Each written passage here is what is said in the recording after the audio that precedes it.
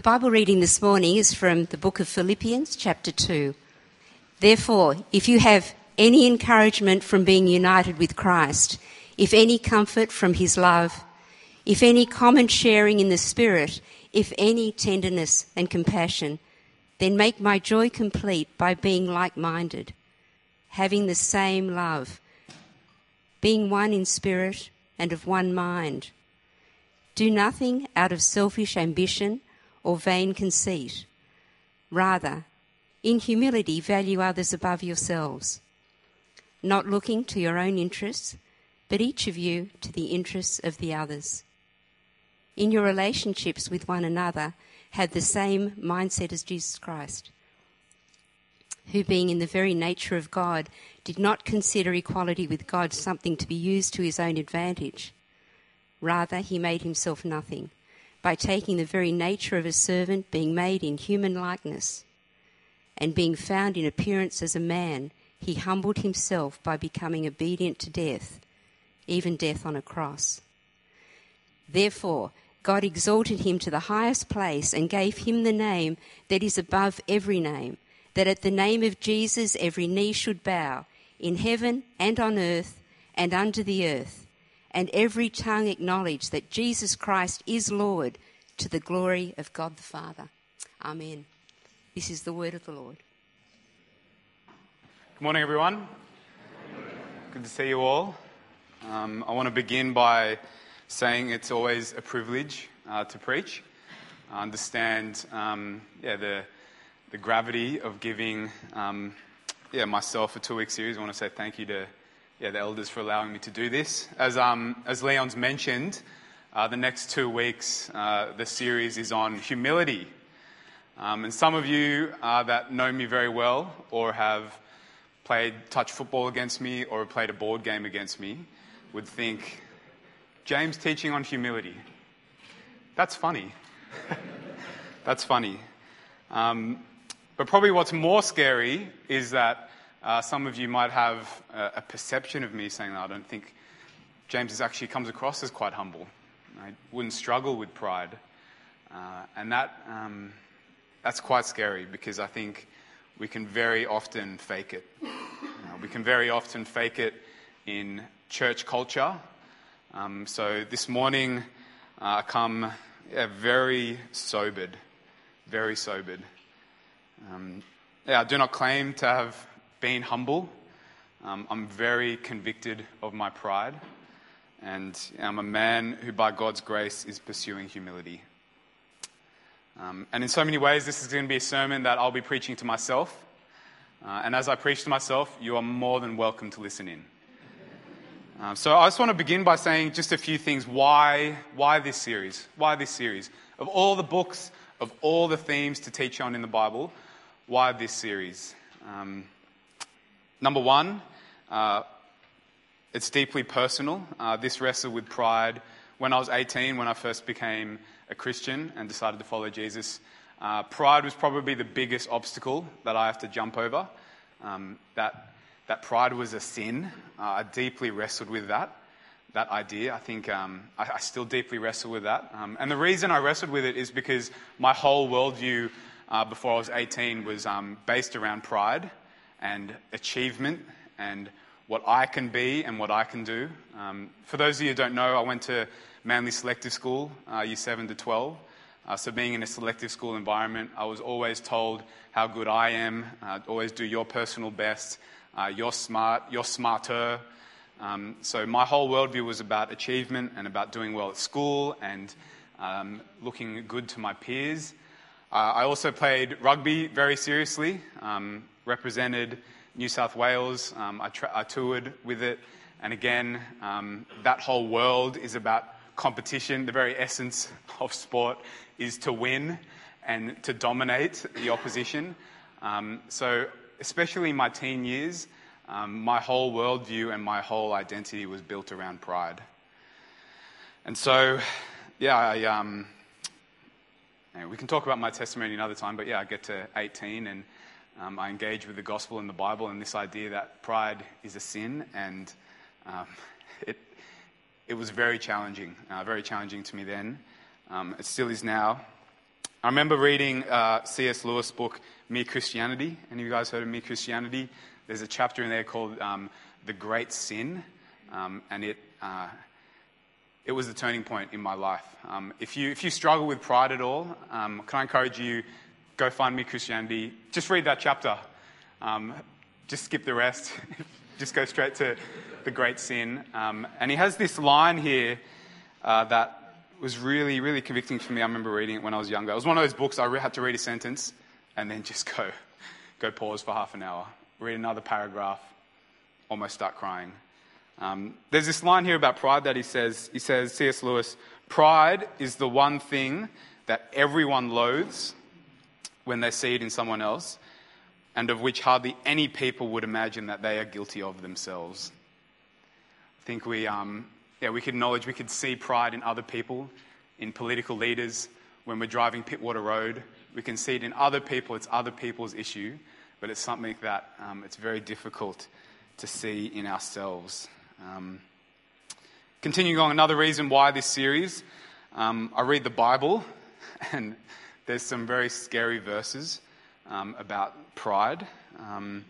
Verses that I've been meditating on in preparing for this, James 4:6 and 1 Peter 5:5, they both declare this, that God opposes the proud, but he gives grace to the humble.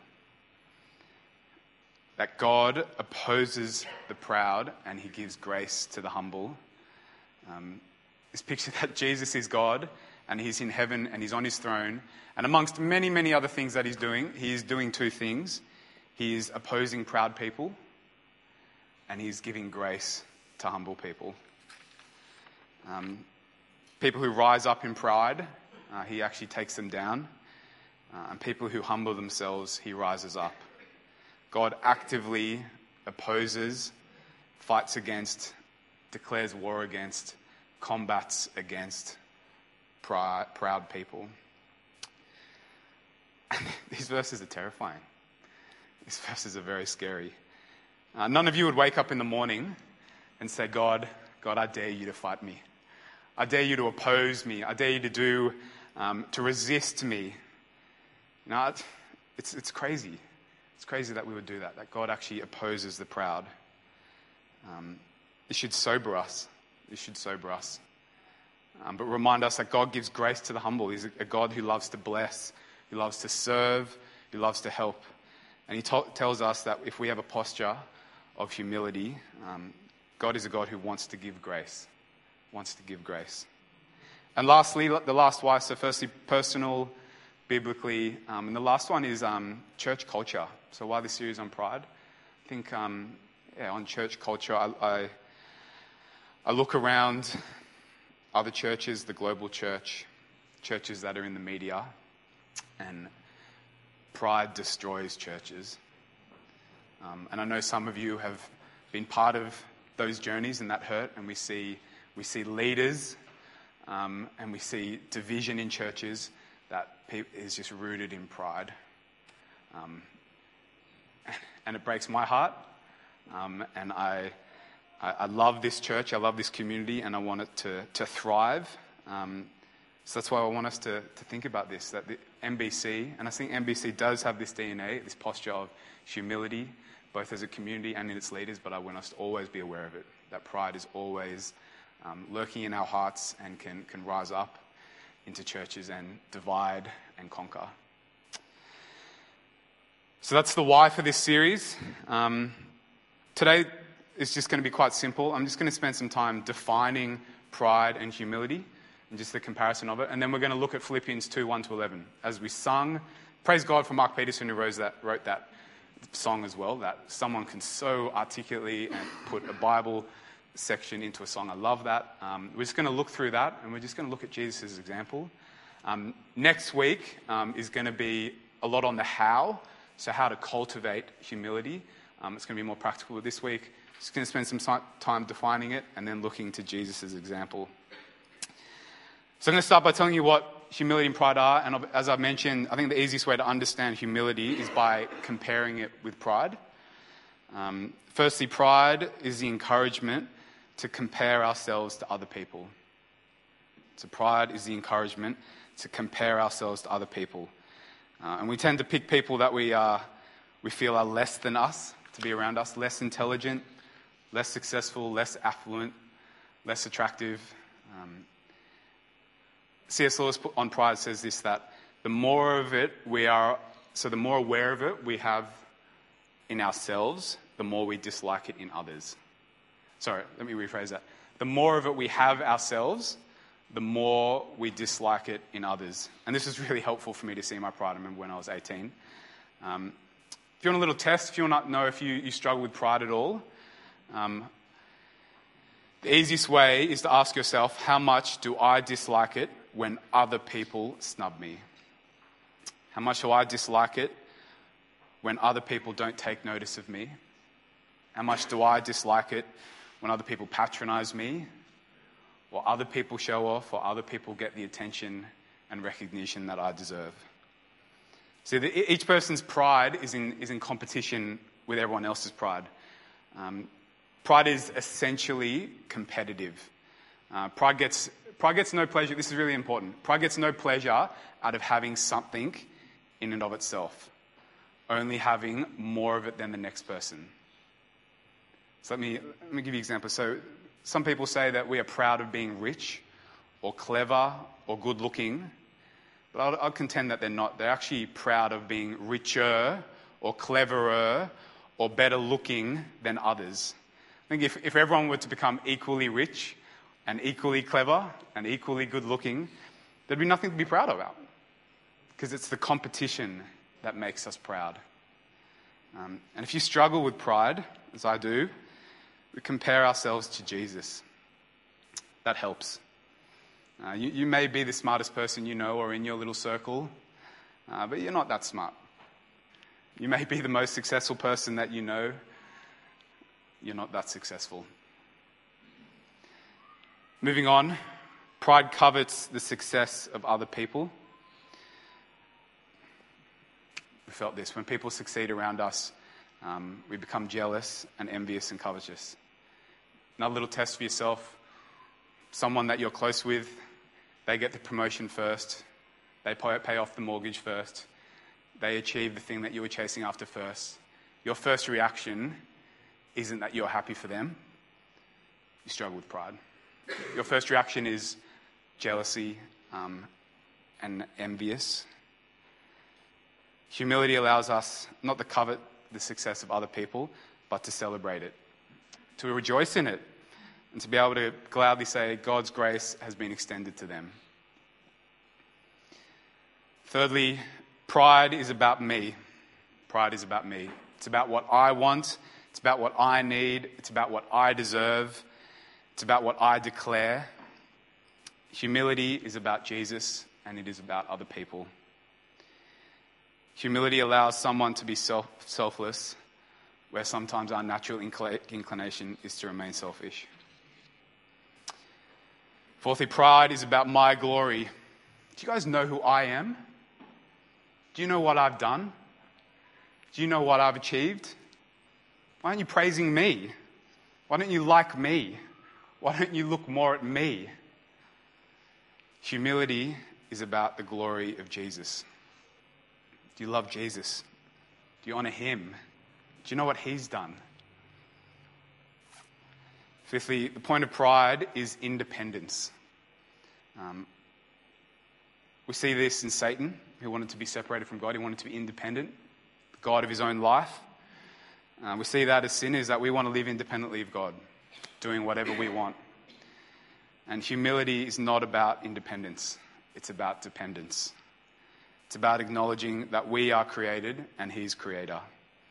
That we are dependent on God for love, for mercy, for compassion, for instruction, and for help. And the humble person seeks in no way to be independent, because they acknowledge their dependence on God and the fellow brothers and sisters. And lastly, there's much more I could say on pride and humility, but I just wanted to give a snapshot. Pride is something that you and I can achieve in this lifetime, and humility is not. So pride is something that we can achieve. We can be proud. We can get there. It's not too hard. we can achieve that objective. And humility is something that we need to continually pursue throughout our life. Humility is something that we can vigorously and intentionally pursue. But we won't fully complete that until we have our resurrected bodies. And we can say, by God's grace, that we are proud people pursuing humility. And I pray that that would be our posture as we move forward. Now, I think it's really important to say, as I mentioned in that last thing, that the reason we are proud is actually, it's in our very nature. It's in our fallen sin nature. To be rebellious, to be stiff-necked, to be hard-hearted.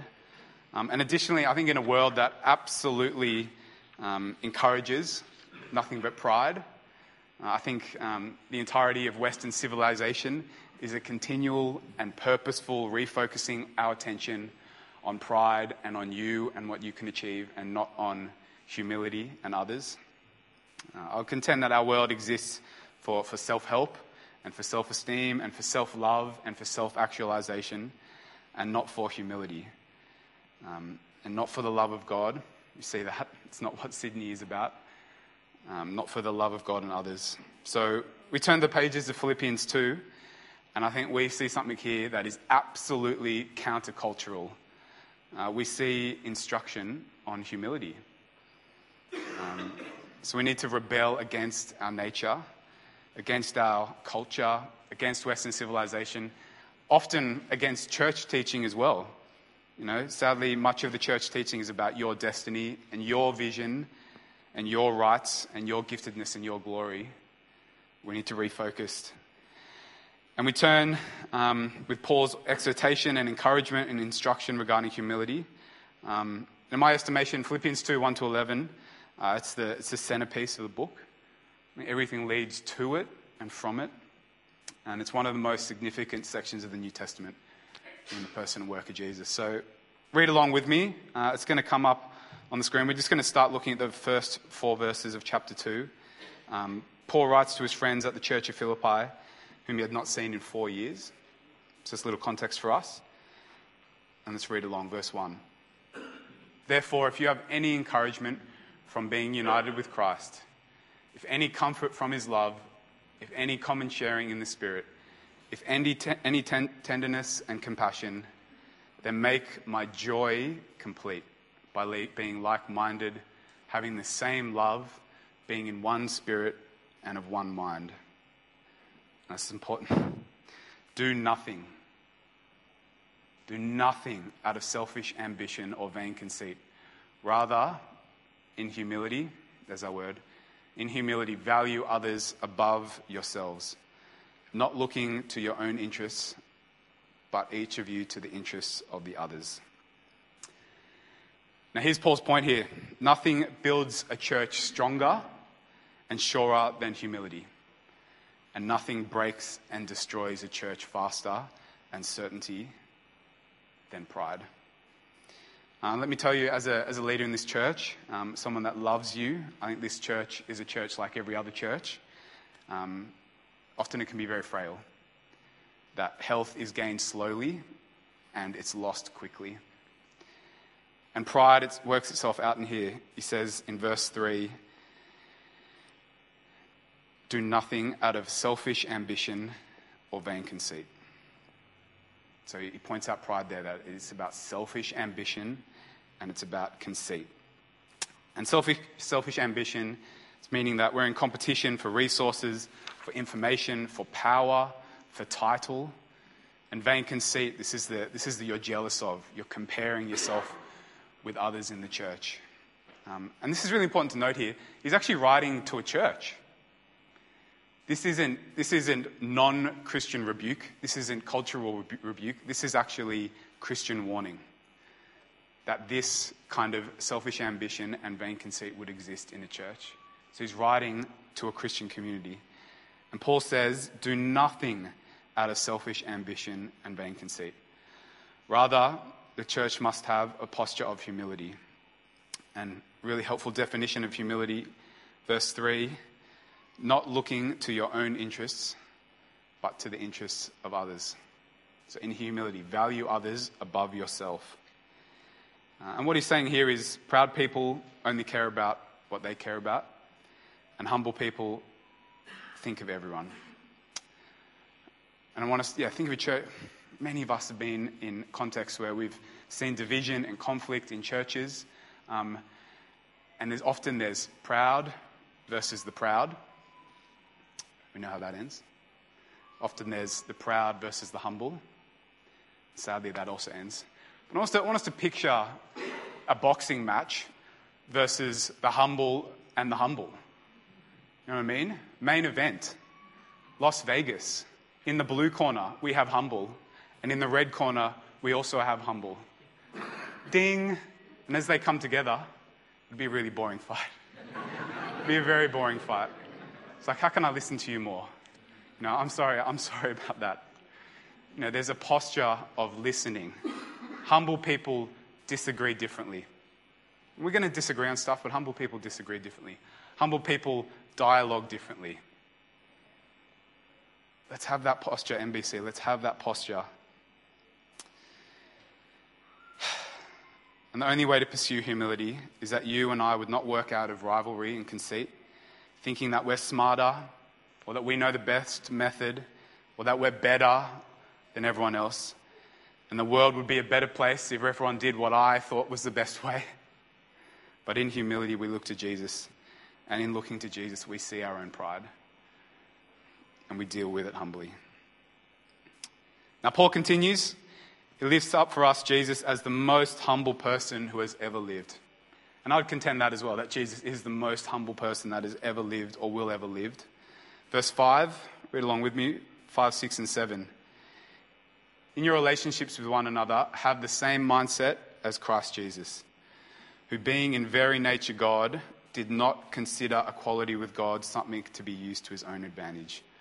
Rather, he made himself nothing by taking the very nature of a servant, being made in human likeness. So what he says here is that no one is more humble than Jesus. No one is more humble than Jesus. That's our God. What an astonishing truth that Jesus demonstrates this in what we call the incarnation, God becoming man. It's this theological term, but I want to explain it to you in a bit of a fun way. Incarnation means God become man. That word there, the carne in incarnation. Some of you heard of chili con carne? Some of you eaten? If you've never eaten chili con carne, bless yourselves. Go look up a recipe and cook it. It's like a Texan Spanish thing. Chili, beans, and meat. It's delicious. And when you go to Tex-Mex and you see chili con carne on the menu, that word carne in chili con carne means meat. So literally, chili with meat. And praise God for that. And carne means meat, and it's the same root word that we see in the incarnation. The incarnation. So, this isn't disrespectful to God, but the incarnation, it's literally God with meat. God with flesh. God in flesh. That's what it means. So this incarnation means that God, who is omnipresent spirit, takes upon himself a physical body that has fingers and toes. It's astonishing that God, in Jesus, takes on human body. And what he's saying here, that in becoming a man, Jesus is the most humble person who has ever lived. Because Jesus is God and becomes a man. I want us to think about this, that Jesus is in eternity past. He was there at creation. He's the creator who enters into creation. He's timeless and enters into time. He's omnipresent everywhere, and he enters into a place. Jesus is seated on a throne and chooses to be born in a barn. He's surrounded by angels in glory. In Isaiah 6, it just describes that it's an angel's job 24/7 to just sing, holy, holy, holy. And he leaves that to come to be mocked and disrespected and abused by us. And that living in heaven, he comes to live in poverty, to suffer as the man of sorrows. And we see here that Jesus is the most humble person who has ever lived. And that God would come into human history in the most humble way to live the most humble life, it's astonishing. And he continues, Paul articulates this in verse 8, speaking of Jesus, and he says, being found in appearance as a man, he humbled himself by becoming obedient to death, even death on a cross. He humbled himself, that God became a man. Jesus Christ, God, becomes a man. He humbles himself. For me, this is one of the reasons that I know the Bible is true.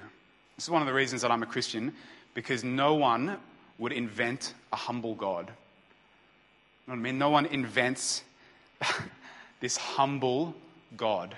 All these pictures of gods we have in writings is these dominant, lightning bolt throwing, almighty creatures, and that God is humble.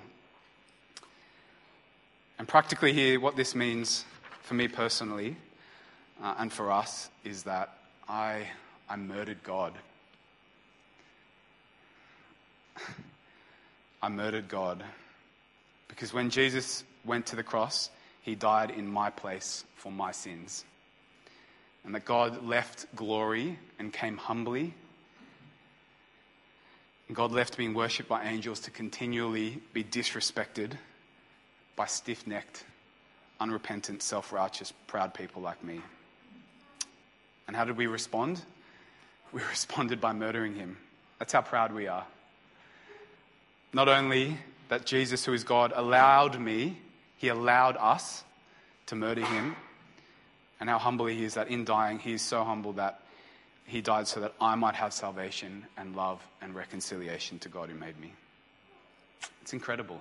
It's incredible. In verse 9, he declares it this way, therefore God exalted him. God exalted him. So now that we're not talking about the humble incarnation, but we're talking about the glorious exaltation of Jesus. Jesus ascends back into heaven, where you and I, Jesus, we would see him in exalted glory. There's this picture in Revelation of him seated on a throne, ruling over angels and demons and men and women, the young and the old, the rich and the poor, the foolish and the simple. We would see him exalted over everything. Therefore, God exalted him to the highest place and gave him the name that is above every name, that at the name of Jesus every knee should bow in heaven and on earth and under the earth, and every tongue acknowledge that Jesus Christ is Lord, to the glory of God the Father.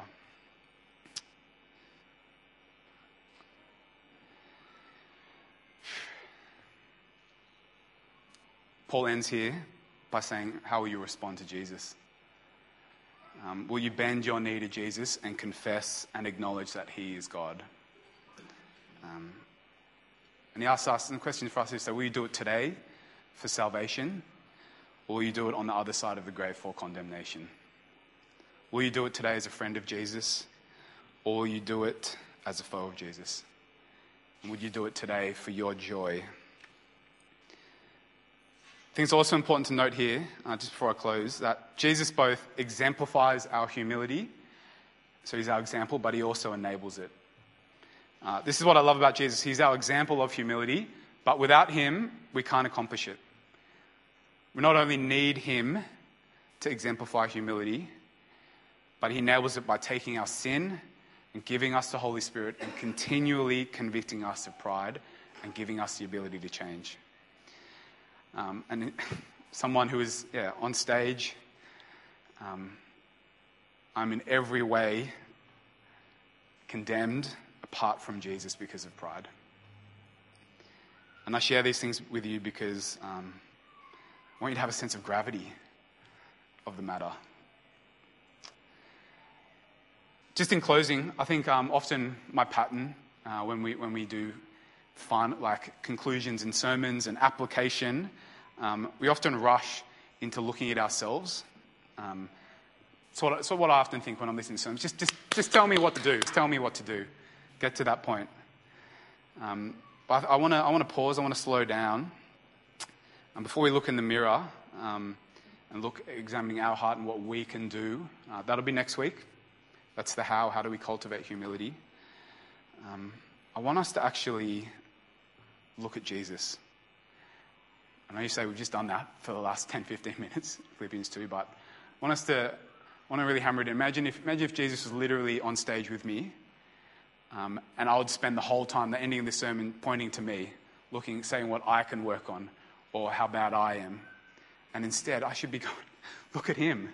Look at his example, and how incredible he is, and how sacrificial he is, and how humble he is. So I want you just to meditate on those three movements of humility that Jesus does. Those three big movements. And then we're gonna praise in his example. We're gonna look at his examples. So the first big movement of humility, when he goes from God to man. I can't get over this that he goes from luxury to poverty. I think it's not what you'd expect, right? I think it's not the thrust of Western civilization. There's no large group of people right now trying to figure out how to be poor, how to have less money. Those seminars don't exist. No one's signing up for them. How to get poor quick. You know what I mean? Like, where can I take that class? I'd like to be broke. God literally left luxury and riches and praises to be homeless and to be poor, and he does this for our sake. It's an incredible, incredible example, incredible God. That second movement, where he goes not just man, but a servant. I want to give you the picture that Jesus would wash his followers' feet. Can you think about that for a moment? I don't know how many leaders you've been around. It's not often in the leadership seminars that a leader would get on their knees and wash the filth and the dirt and the black off their followers' feet. And you know what? He goes even further and he washes his enemies' feet. He gets down on his knee knowing that Judas is going to betray him, and he still washes Judas' feet. That is remarkable humility. Remarkable humility. And just when you think Jesus can't exemplify humility even more, he dies for us, and he dies for us on a cross. The crucifixion as this humiliation. And he allows the soldiers to mock him, to make this fake crown, and to be whipped. And while he's up there, he has the humility to say, Father, forgive them, for they know not what they do. And in dying on that cross, he dies in such a way as to be my substitute and pay the penalty for my sins. Jesus does this great exchange that all of my sin goes on Jesus and perfection is given to me. And my condemnation goes to Jesus and his salvation comes to me. My separation from God goes to Jesus and his reconciliation comes to me. And that my pride is laid on Jesus and his humility is laid on me. That I murdered God, and God was so humble to allow us to murder him. And God is so good that in dying for me, he forgives me and forgives us and gives us a new life. And with all sincerity, this is absolutely overwhelming. To even consider how wicked and proud I am and how good and how humble Jesus is.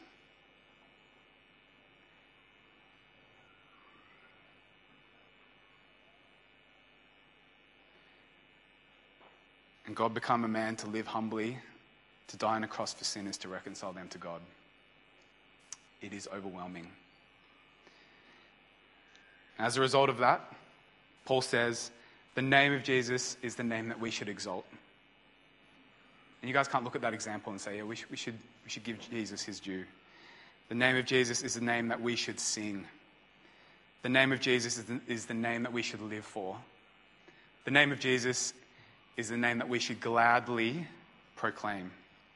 I want to invite the band back up on stage. And we're just going to, instead of looking at ourselves, we're just going to spend some time praising Jesus, exalting him, boasting in his example. I encourage you not to rush to looking at yourselves, but to rush to looking to Jesus. And in looking at him, inspecting him, examining him, that we would find conviction. Let me pray for us.